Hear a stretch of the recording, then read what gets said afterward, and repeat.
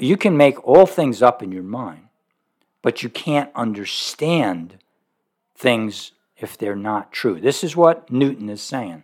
And then he goes on and says, for if the things are false, the comprehension of them is not understanding.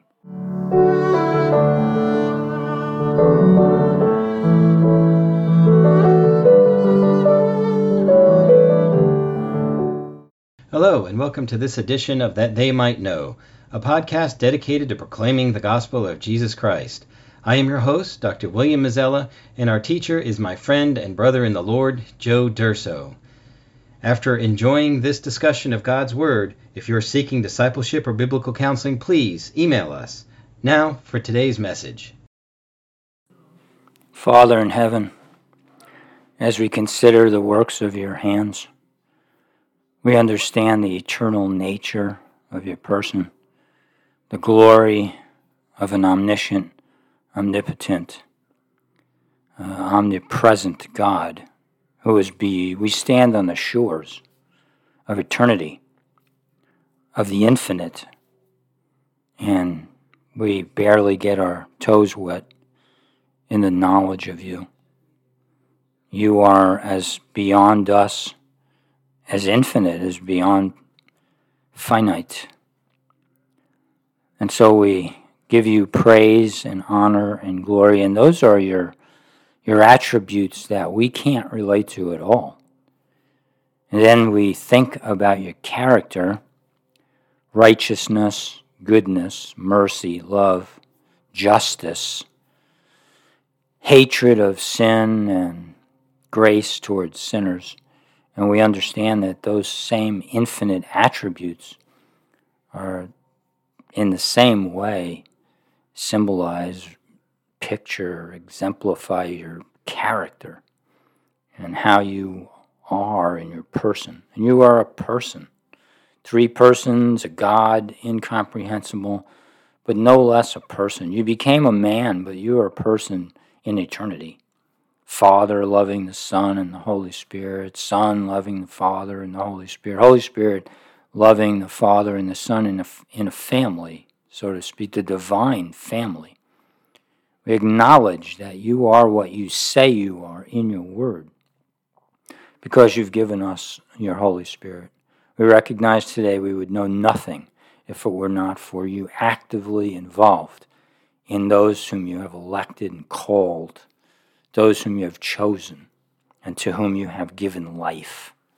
You've revived our soul, as it says in Psalm 119, 3 times, from 53 to 60. You are a God of love, and at a very, very high cost. We thank you for these things, and I pray that you would give understanding and wisdom as we consider some very important matters about your word. I ask these things in Jesus' name. Amen. This is episode 51, How to View God's Word. I'd like my hearers, listeners, to understand that, no matter how you approach the Christian life, and if you're a Christian, if you want to be an overcoming Christian, if you want victory, like we mostly like success in life, no matter what you apply, if the principles that we're going to look at today about how to view God's Word, about how to think about God's Word, I can tell you that you can't have real victory. You won't have real victory without these principles being applied. Psalm 119, the writer of Psalm 119 understood a very important principle. Revival is coming back to life. Revival, and life, back to life. And he says 3 times between verses 153 and 160, revive me according to your word.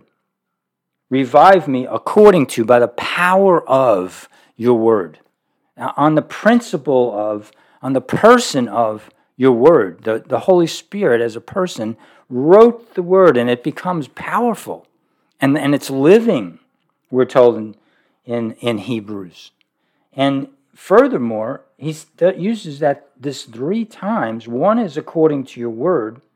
The other one, which is in verse 56, revive me according to your ordinances, which are basic principles written throughout the scriptures, ordained by God, if you will. And then in verse 59, revive me, O Lord, according to your loving kindness. In these three principles, we have this picture that revival, or the life of God, is according to the Word. So without the Word, you can't have revival. You can have the presence of the Holy Spirit, and people can make issues of like it's some kind of personal, and it has to be personal, but what's the means? Is the means by faith in the Word of God? The written down, perfect and complete Word of God? Or is it through some other means? We got to watch out for those other means because they'll hurt you. And I want to look at that today. And let us go on in Psalm 119. And there are, in Psalm 119, 176 verses, and every one points to the Word of God. Every one, 176 times. When God says something once, we really need to listen. But when he says it in one place, in 176 times, I think he's trying to make a point. The longest chapter in the Bible is about the Word of God. In that chapter, that psalm, he elevates his Word above his name. Really, the name of God is a picture of God. It's opens our eyes to who he is by the definition of that name. As in Elohim, just one. And in that name, God is strong. He's immense, infinitely strong.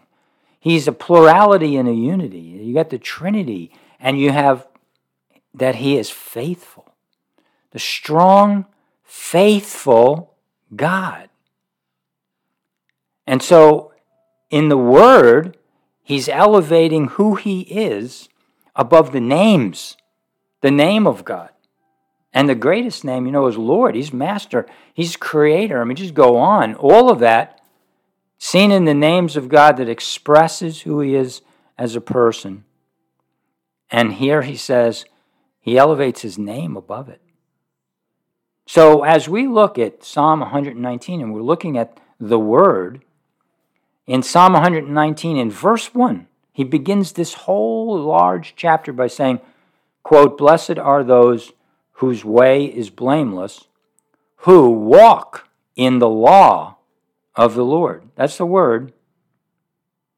The law of the Lord. The only blameless man is the one who walks according to God's word and not what he says God's word is, but in fact what God's word says. Now there's a big difference between those two, can be.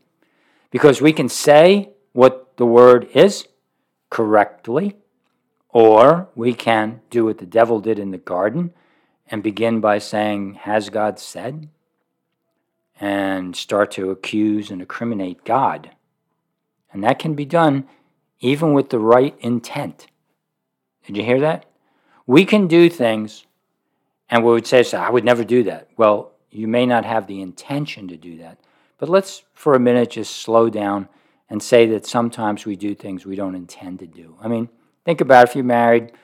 If not, if in family relationships, just think about the times that you hurt someone, or outside of family, and you hurt someone, and you didn't really intend to. You didn't really intend to at all.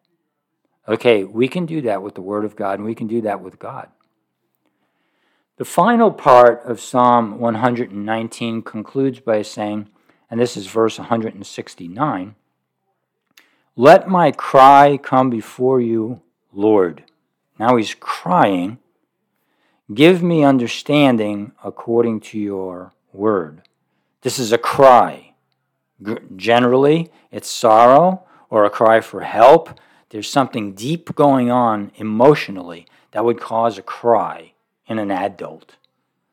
So he's crying and he wants understanding according to the Word of God. He doesn't want his own understanding. He doesn't want understanding of men. He doesn't want human philosophies. He wants the Word of God. Verse 170, let my pleading come before you. Save me according to your word. Now, he wants salvation, but again, he doesn't want it any other way but according to the Word of God. And here's where intentions and thoughts and thinking and human effort can just distort the Word of God, and maybe not intentionally. But his prayer here is that his salvation would be according to what God says, and not what he might think or what he might feel or someone else might tell him. 172, let my tongue sing about your word. Singing usually is joyful and happy, and with praise, we're talking. But he says, for all your commandments are righteous. And so he's singing according to the commandments that are right. And that's exactly what he's talking about there. He's talking about that God is right. We can often be wrong, and we often are. And men are wrong. And men that we might feel like we should follow can be very wrong. But here, the emphasis is on the Word of God. It's on God himself. 173, let your hand be ready to help me, for I have chosen your precepts. Why should God's hand be ready to help him in his own thinking? It's because of his valuing God's word. And by extension, he's valuing God. Now, if that's in the heart, question, can you value God without valuing his word? Need to answer that one correctly. Whenever we stray from the truth of the Word of God, and believe me, I hope by the end of this you're going to see that's a little bit easier than you might think. 174, I long for your salvation. Now there's a longing involved. Lord, Jehovah, the I am that I am. We long for salvation in a sinful and perverse world. The believers who've been brought into communion with God long for that day when we're made complete and we're brought into the presence of God in heaven, and we're never going to sin again. And he says, your law is my delight. Right here and right now, in this present world, this perverse generation, which it always is, as in the day of Pentecost, your law is my delight. Where's the delight in this world, where disease and death and suffering and fighting and all that goes on in the world? Where's the delight? In the Word of God. In the Word of God. 176, the last verse. The concluding part of this chapter of the Bible says, I have wandered about like a lost sheep. Here's confession. You know, it's easy for even a believer, even someone who's trusting in Jesus Christ, it's easier than we should never underestimate how easy it is. I have wandered about like a lost sheep. I mean, we can get lost so easy, and, but we know the way back. And the way back is the way through the Good Shepherd. He's the Good Shepherd, and he goes looking for that one sheep. He might have 99 that are in a good place, but he's going to go looking for that one because he's the Good Shepherd. And he'll search us out. And then he concludes with this, for I do not forget your commandments. Commandments. These are like orders. These are the ones that the sinful people don't want to have any part of. But the believer has hidden the word in his heart. He knows the way back through the Good Shepherd. He knows that the blood of Christ cleanses away sin. And he goes looking for the Good Shepherd according to the commandments that he does not forget. When talking about Paul's gospel, which is God's gospel, Paul says in 2 Timothy 2:15, it is a trustworthy statement. That's how he begins chapter 2 and 15. It is a trustworthy statement. Why? Because Paul is always in accord with God and his word. He's inspired to write the word right here, and this is trustworthy. Now he gives a reason, because he says for, or because, if, he goes on and he says, if we died with him, we also will live with him.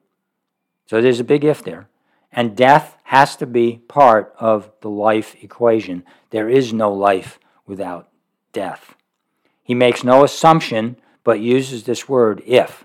And he's writing to these people at Galatia, and he's laid down some serious principles regarding law and grace. Can't go into all of that. But he's saying, if, according to the word. If, according to the word of God, death is required for life.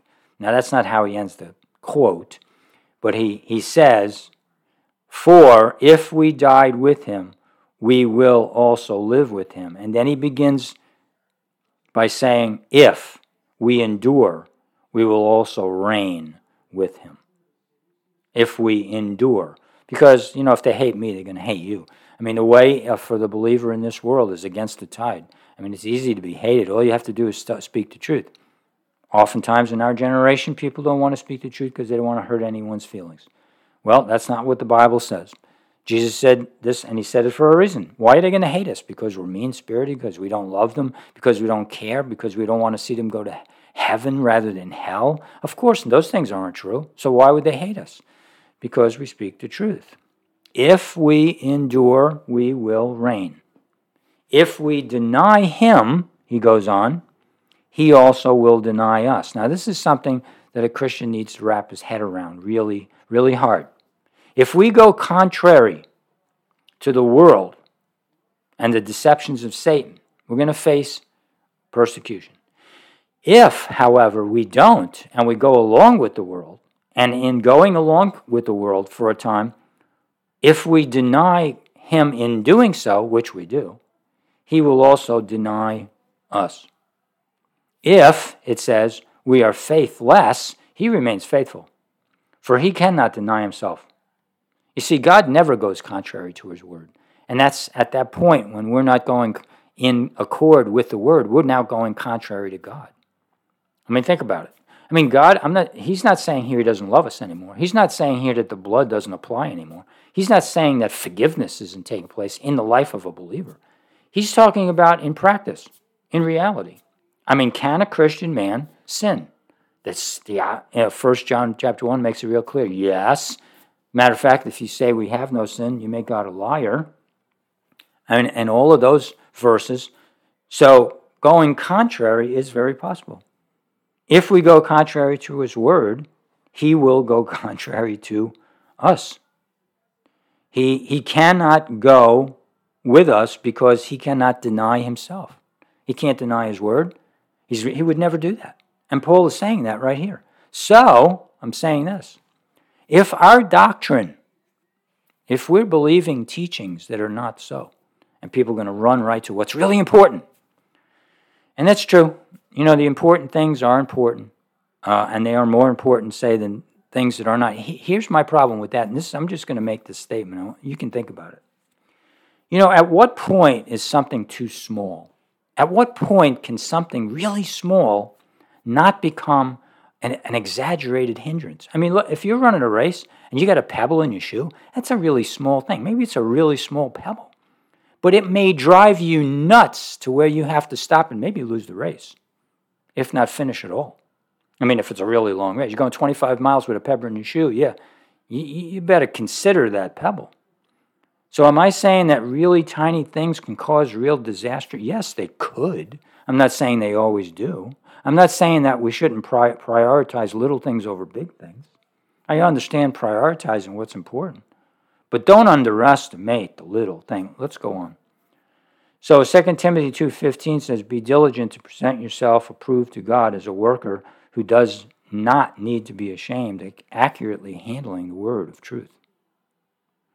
And those verses that I read at first were verses 12 and 13 as a preliminary building up to 2 Timothy chapter 2 and verse 15. In chapter 2 and verse 15, it's this that I just quoted. Let me quote it again. Be diligent to present yourself approved to God as a worker who does not need to be ashamed, accurately handling the word of truth. To approach the word correctly and do what we're being told to do right here, to be diligent, to present ourselves approved to God, working to to handle accurately, not just slovenly in a lazy fashion to get and then we say, oh yeah, this is what the Word says. If you're not really studying, if you're not really putting in the time yourself, don't be too quick to know what you're talking about. There should be more doubt sometimes, I feel like. I know I should have had a whole lot more doubt in my young years, now that I'm an older man. I put work in. I'm not going to brag about it. You can't brag about it because the Word is so deep. We could take 1,000 years. We wouldn't plumb the depths of the Word of God. There's no place for anything but humility when approaching the Word of God. But to approach the Word of God correctly, a person must accept human depravity and the human condition of those who are even saved by faith. Why? Well, because, number one, we're so easily deceived. We're so easily prone to fleshly pride. We're so easily the necessity of striving for humility is great because it's so easy to be deceived and according to fleshly pride. We need to understand the destructive force of intellectualism. Now, easy it is to get proud when studying the Word of God. I mean, it is incredibly easy. It is idolatrous, like all the other false religions. Intellectualism, that is. Many a man, and I forget, one of my brothers was telling me, even just last week, that he was considering seminary, and they made him buy a book. He took one course, as far as I know, and they made him buy a book, and in the book was like, I forget, it was How to Stay a Christian in Seminary, something like that. I fully understand the concept. Why? Because people don't mean well in seminary, professors, teachers, students. I mean, it isn't all about serving God. What a man means to do well, we're back to intent right now. The devil can just twist and destroy every intention for good that we have. If you don't believe that, you don't know the devil. You haven't had a knockdown brawl yet or recognized the brawl that you've had and that it was Satan, who's spoken about so much in the scriptures and goes, at least in America, now I'm not saying around the world, is a lot more understanding of Satan around the world, but in this scientific, elevated, new world life that we have, we don't consider things that are as ancient as spiritual warfare. Not like we should. So to accurately handle the word of truth, a person must understand hard work. A proper perspective of God's word, we must understand, is hard work to understand it. Why? Because it goes against everything we want to believe in the flesh. A spiritual man will gladly spend time in the Word of God. He'll spend time in prayer. And he'll pray and he'll work through what it takes to humble ourselves and go to God. And that's what it takes. And that's why people have such a hard time with it. But it's the same thing with the Word of God. A pride man will just assume his way right through the Bible. And we know what that leads to. The Bible's supremacy over the human elements. To accurately handle the word of truth, a person must understand the supremacy over the human elements. What are the human elements? Well, a pastor. It's easy to, you go in, my pastor always preaches from the Word of God. How do you know that if you're not an expert at the Word yourself? Well, I can't be an expert. I'm not going to seminary. Well, that does not in any way alleviate responsibility. Blindly following a pastor, a teacher, a professor, what I'm doing right now, blindly following, this guy's good, this is going to be right. That is not what we're called to do. We're called to go into all the world and make disciples, teaching them to observe whatever I've commanded you. That is our responsibility. It's our responsibility to know the truth for ourselves. So as we're hearing sermons, and perhaps those sermons are blessing us, we have to verify. To some extent, we have to verify is this true, and not just go in with the scriptures with a preconceived idea. Well, this is what he said, and so this is probably right, and so I'm going to try to prove it. That's not the way we attack the Word of God. That's not the way we approach the Word of God. But there's pastors, and there's teachers, and there's seminary professors, and all of those have to be recognized what they are, not the Word of God. Some men can be awesome at the time that they've spent and the humility that they've applied and the prayer time given in order to properly explain what God means by what he says. But to rest in them, no good. Fourthly, denominations. I mean, I see people, reading the books that come out of the denominations. And to be quite honest with you, sometimes it makes me want to cry. I mean, it makes me want, it's like, are you following the scriptures? And they talk about the book like this is the greatest thing in the world, when it's not the Bible. I mean, they use the Bible, and they could be teaching it well. But I've seen and heard things come out of those books that I know are not all the way true, okay? And then there's human feelings. And I always go back in my mind to a person I was having a discussion with, and like for an hour. And during that course of that conversation, it was a good conversation, but I kept asking him, how do you know? And he kept saying, I don't know, I just know. You don't just know. I mean, when God opens our eyes, and we'll talk about that in a little bit, and he expands our minds, yes, because it's become clear through study. But you don't just know, you pick up the word and you just feel it. It doesn't work that way. The Bible is made of words, and the proper use of grammar is vitally important to understand. You have to understand the subject and the verb and the object, and you have to understand adjectives and adverbs and syntax and how they relate to one another. I mean, how can you understand what someone's writing if you don't get how writing works? I mean, let's just be practical for a minute. I mean, having the Holy Spirit and having him give you inspiration is every bit as important as this.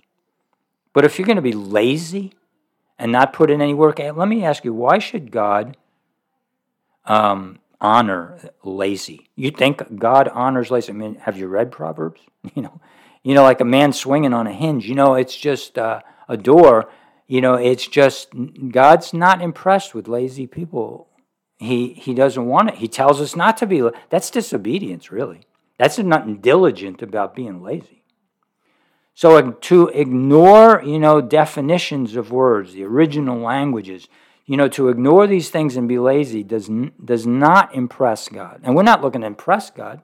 We can't impress God, but we need the blessing. And don't think the blessing comes without being a worker that doesn't need to be ashamed. To accurately understand the word, a person must understand divine revelation. I'm going to say something be a little complicated. Follow me through as hard as you can. Isaac Newton, Sir Isaac Newton, once said, I have, and I quote, I have a fundamental belief in the Bible as the Word of God, written by those who were inspired. I study the Bible daily. Daily. Now, this is a guy like in this 21st century where people are so goal-oriented and they don't take time for anything, and they're just focused. How could he take the time to study the Bible every day, this genius, who could really study the stars and just understand things that are far beyond his time? Isaac Newton, right? He studied the Bible every day. This quote is the main quote, but I just want you to understand the kind of Christian man that Sir Isaac Newton was, that he would study the Bible every day. Now, that's not the average Catholic, okay? I'm not criticizing all Catholics, but I'm being a Catholic, all the time I was a Catholic, never looked hardly at the Bible, except when I listened to Billy Graham and got saved, and then I picked it up. But in the second quote is this, and I quote, a man may imagine things that are false. Now, that's imagination. You can imagine things that are false. But he can only understand things that are true. You can make all things up in your mind, but you can't understand things if they're not true. This is what Newton is saying. And then he goes on and says, for if the things are false, the comprehension of them is not understanding. So he's defining understanding here by comprehending an idea. So let's look at the idea that men are saved by grace. And I'm going to go into this a little bit in a minute, but just to give you an idea right here from this statement, what Newton is saying, if a man is saved by grace, then that means God is doing something that the man would never do or could ever do. That's what it is. That's what grace is. You can't earn it. You don't deserve it. So that man who was a sinner, and in that sin is wicked and hates God, if the man is in that position and God saves him by grace, the man has nothing to do with it. What Newton is saying here is a person cannot understand the concept of grace, which is actually true, if he makes up something contrary to that which is false. Let me say it another way. So if he says man is saved by works, which a man cannot be because God says he cannot be, and if God says he cannot be, he can't. God doesn't lie, and he's not like us. He knows everything. And so when he says something, it's true. And so when God says man can't be saved by works, and he proved that by giving us the law that we can't keep in all of us, all you have to do is look at it and see we can't. But if a man, and the religions of the world, by the way, try to prove that they can be saved by, they come up with all kinds of theories and how they can work their way to heaven and all these philosophies. You can't comprehend it. You can't make sense out of it. And if a person believes something like you can work your way to heaven, just try to talk to somebody. Try to talk to a Jehovah's Witness. And if you're out there and you're a Jehovah's Witness, I'm not trying, to say that something that would be hurtful. I'm merely saying over almost 50 years, I've talked to many, many Jehovah's Witnesses, and this becomes very clear to me that while they're working their way to heaven, they do not comprehend what they're talking about. And it's not just them, it's anything that's false. Divine revelation. Let's consider for a minute what it is not and what it is. From 2 Corinthians chapter 4, verses 3 and 4. What it is not. And even if our gospel, quote, verse 3, and even if our gospel, Paul says, is veiled, it is veiled to those who are perishing, in whose case the God, small g, of this world, the devil, has blinded the minds of the unbelieving so that they might not see the light of the gospel of the glory of Christ. What is it not? Its revelation is veiled. It's not unveiled. Revelation is veiled to the unbelieving. So what it's not, divine revelation, is not unveiled. It is unveiled.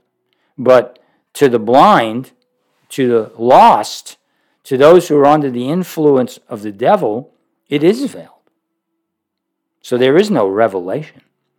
They're blind and cannot see or understand in their mind. That's what it says. God of this world has blinded their minds of the unbelieving so that they might not see. They're blind. They might not see the light that reveals revelation. It's obstructed. The gospel's obstructed. The glory of Christ is obstructed to everyone who believes something contrary to the word of God. And so he continues. The image of God is obstructed. To the person whose mind has been enlightened. To the person whose mind has been enlightened, not by self-made conviction, but through God. Such a person can clearly see the error of those not enlightened. Now that's a hard statement. That goes so contrary to our present culture that says to us, we're all equals and every man, can see as he sees and understand, and everyone has a right to their own understanding. To make a statement like I just did, which happens to be true, to the person whose mind has been enlightened, and the Bible talks an awful lot about that enlightening. It talks about the veil being removed. It talks about Moses, who was the friend of God, and he would go into the presence of God, and it was so brilliant that it was remained on his face for a while. And they had to put a veil because they didn't want to see the glory diminishing. It would be a wrong picture for God because his glory doesn't diminish. But he had it all over his face. You think that Moses, for 40 years in the wilderness, walking with God, being in his presence, talking like a friend, and you can read some of those, like in Exodus and Numbers, he's talking to God like a friend, and then he looks at the children of Israel, and he didn't get some of the things that they were like in blinded and dark. And so if Moses said, I've talked with God a few times, I know what I'm talking about, and what would the Israelites say? Who are you? And they'd want to stone him and kill him, and they did that numerous times. Why? Because who's got the right? Well, who's Moses think he is? Well, he was a man that God said was a friend, and many, many times spoken of Moses in the scriptures that say he was the friend of God. He was the servant of God. So he's a servant and a friend, and he walks in the light of God, and he doesn't understand when other men are in darkness, even believers. Now, here's where it really gets really iffy. Here's where it becomes a real problem, is when one Christian talks to another Christian and tries to tell him, you're not in the light on this particular subject or topic that we're talking about. Indignant. It really becomes stressful. Who are you to tell me? I mean, how is your conviction? Let me tell you where this, let's look at the rest of this verse, and then we'll end up in the right place. For the person to see the unobstructed gospel, a person must, verse 5, for we do not preach ourselves with Christ Jesus as Lord and ourselves as your slaves for Jesus Christ. There's the humility. We don't preach ourselves. The person who says, I see, and I need to help you with your not being able to see, if he's speaking for Christ, and if he's pointing to Christ, and if he's elevating Christ and not himself, that person should not be, point an evil finger at that person and say, this is a nasty person because of who he thinks he is. That's not godly. For God, in verse 6, who said, light shall shine out of darkness, is the one who has shone in our hearts to give the light of the knowledge of the glory of God in the face of Christ. That's light shining in the darkness, in the human heart. It lights up the knowledge, it gives God glory, and it's all in the face of Christ. This person may see much more than other Christians see. Why? Because of grace, because of the Holy Spirit, because of his attentiveness to the Word of God. So before you argue with someone, make sure that how much time you're spending in the Word, how much time you're spending praying, and if you're doing due diligence and the lights go on, and if God chastens you because of sin and the lights go on, when the lights go on, that's different. It's a humbling experience. Actually, it's the only way it's been for me. I mean, like the disciples. I mean, they denied Christ. That's when the lights went on. When all of those lessons from Jesus impacted them like a serious punch in the heart, having denied Christ, that's when the lights went on. There's no pride there, but it can sound like pride. I mean, that's why the Jews followed Paul from town to town, because he was a Pharisee, and now he's denying all of that. The Bible, wrongly interpreted, is not revelation, it is deception. The Bible, wrongly interpreted, is not a revelation, it is deception. The depravity of the times of the judges was enormous. I'm not going to spend the time to go into details, but the concluding story is about a Levite who had a concubine who's not really a wife. He's in disobedience, and the concubine gets raped and killed, and then he cuts her up in 12 pieces and sends her to the 12 tribes of Israel. I mean, is this dark time or not? I mean, this is a horrendous story. And then as a result of that, an entire tribe, Benjamin, gets wiped out. I mean, this is horrendous. This is not life as it's meant to be. I mean, this is life as it's meant not to be. And then the concluding verse in chapter 21 and 25 says, in those days, there was no king in Israel. Now, when there's no king in Israel, it's like God's not God of the word. Everyone did what was right in his own eyes. Yeah, everybody's got an interpretation and everybody's got an understanding and everybody knows what they know and you can't tell me any different and there's all this division in the church and God says, by this shall all men know that you're my disciples, by the love you have one for another. We can't even get along. We can't even agree. I'm not saying these things to criticize the church. I'm saying these things because Jesus deserves better. Jesus deserves every one of his children to be so serious about the word that we wind up agreeing with one another. You think that's impossible? If you think that's impossible, I want you to right now question your faith. Is it impossible for us? Okay. How about God? Is God involved in our lives, or are we just walking in the flesh? Study Galatians chapter 4. Listen to some sermons by MacArthur. See how he brings that out in the light of 4, I think verses 25 and following. See how Paul argues against life in the flesh to people who were espousing to be Christian, and some probably were. To accurately understand the word, a person must be reasonable. Reasonable. Let's define reason. A well-reasoned argument must make sense. Reason makes sense. My father, for so many years, was, sixth grade graduate, went through the Depression, the World War, didn't have all the opportunities everybody gets today, was a faithful family man, and one of the wisest men I've ever met.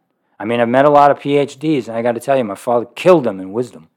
Maybe not in the facts of life and the understanding, and maybe he couldn't quote certain philosophers and poets, but you know what? He was a wise man.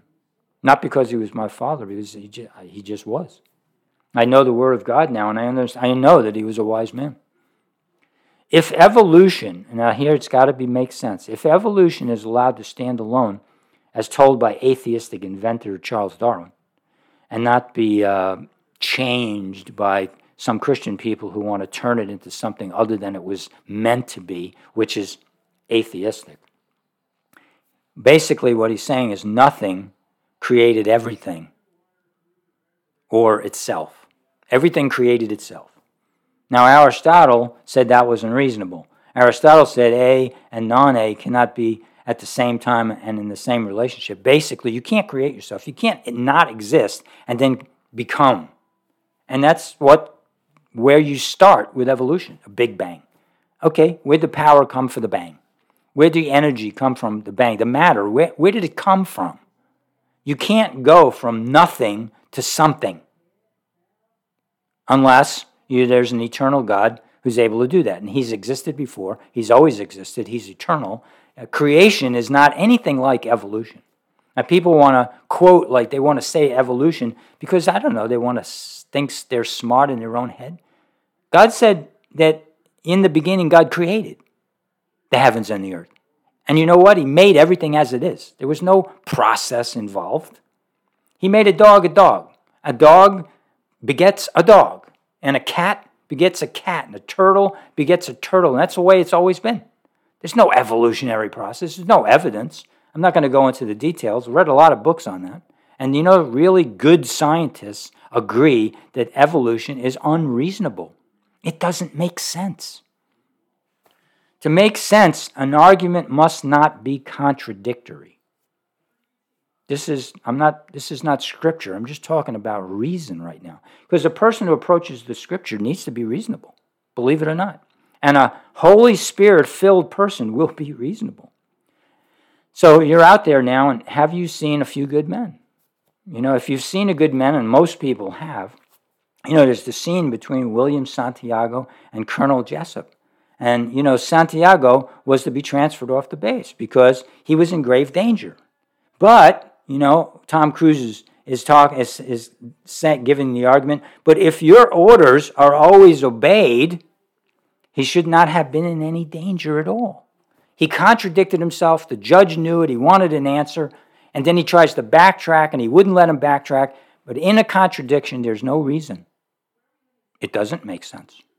And there are doctrines upon doctrines upon doctrines, which people, we don't have to argue about. It's not a big deal, this or that, the other thing. But is it reasonable? I mean, is it reasonable that, and I don't even want to go in, this is not about any particular doctrine. It's just the question is it reasonable? Is it reasonable to say that God is sovereign in everything except who is saved? I mean, he can't help who's not going to be saved because they have so-called free will. I'm just asking. I'm not going into a debate on this subject. Obviously, I can't. I'm the only one talking. But the point is it reasonable? Just answer that question, not the question. Don't go arguing into the doctrine. Just say, is it reasonable to say that God is sovereign, but he's not sovereign over everything? Are we defining sovereignty correctly? If you're not sovereign over everything, you're not sovereign over whatever you're not sovereign over. You're not sovereign. So God's not sovereign. Is God sovereign? You ask someone, oh, yeah, I believe God's sovereign. Is he sovereign over salvation? Well, no. Okay, so he's not sovereign. I'm just talking about reasonability. Is it reasonable to say that the church does not go through any part of the tribulation? And then I'm going to have a lot of people mad at me here. But people get saved during the tribulation. I mean, who loses their heads during the tribulation? Who won't take the mark of the beast and they give up their life for Christ in the tribulation? Well, the church is taken out and they get saved after. So after they get saved during the tribulation, are those people part of the church? Well, it's a different name. Wait a minute. Are they saved under the blood? Are they saved through the gospel?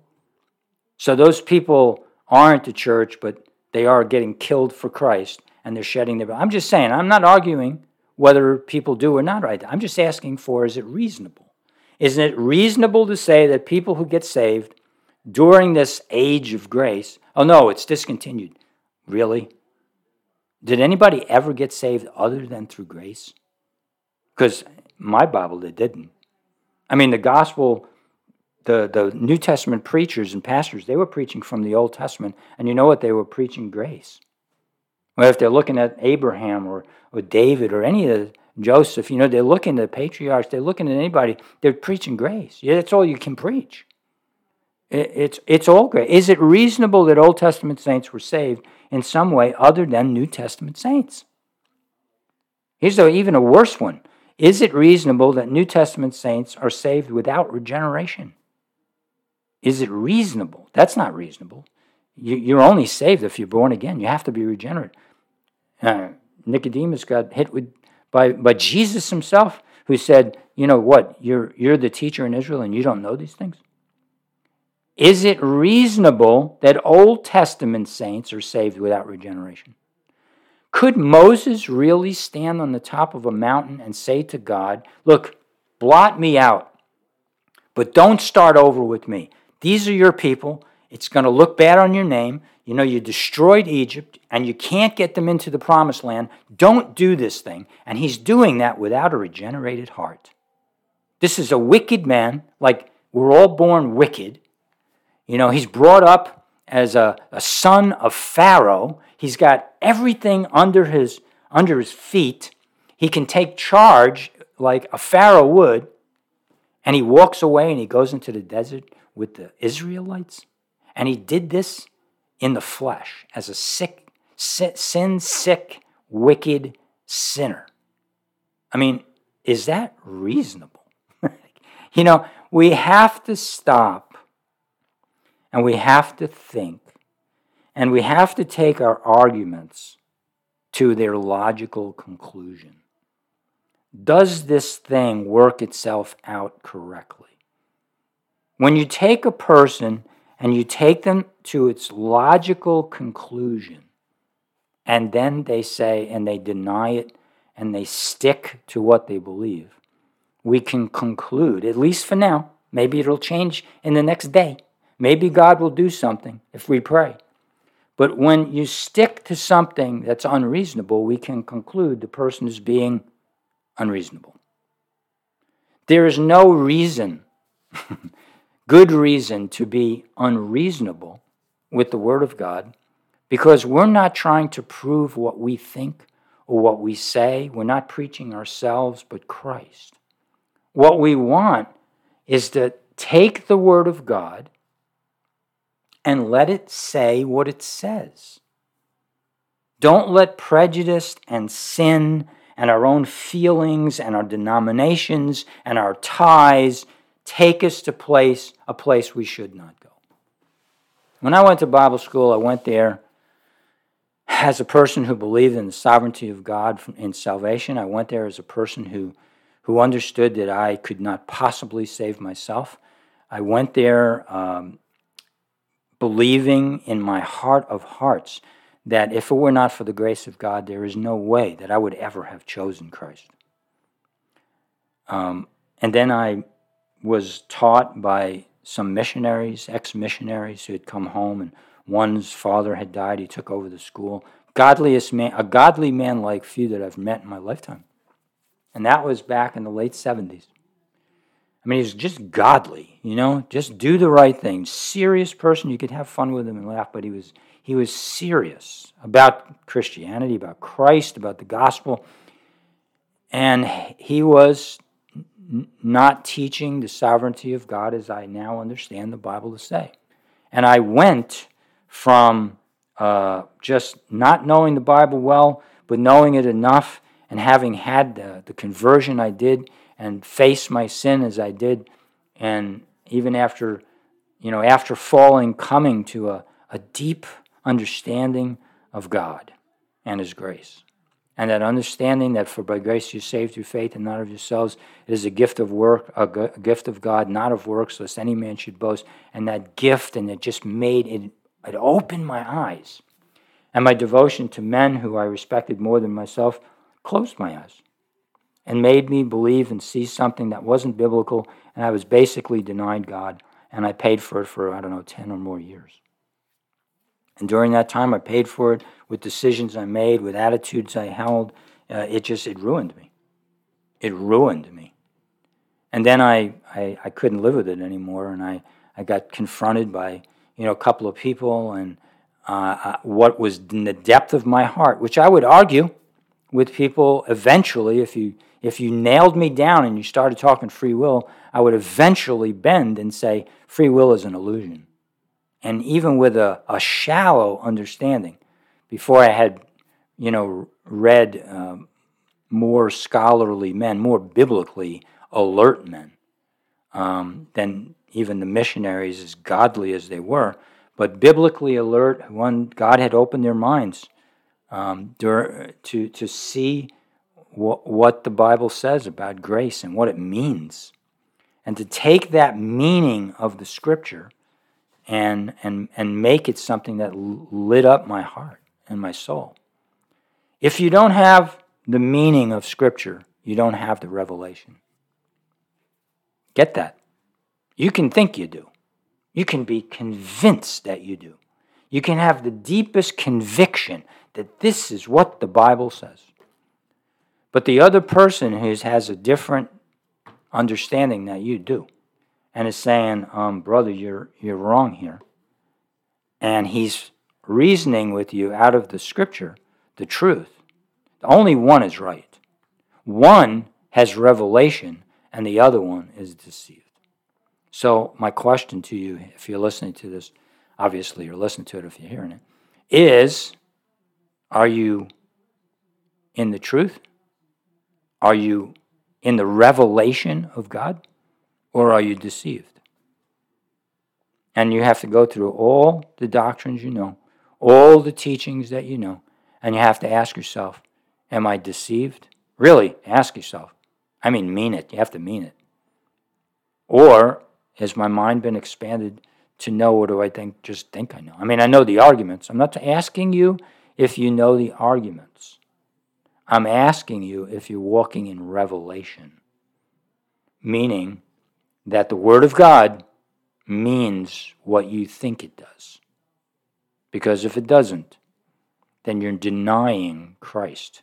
You're denying the gospel, and you're denying the Word of God. See, if we get serious about this subject, and we understood that when we're wrong about a certain teaching, and some of those teachings can be very serious, then we're heretics. You hear that? Oh, you can't use a word like that. I can use a word like that because that's what it means. It's heresy.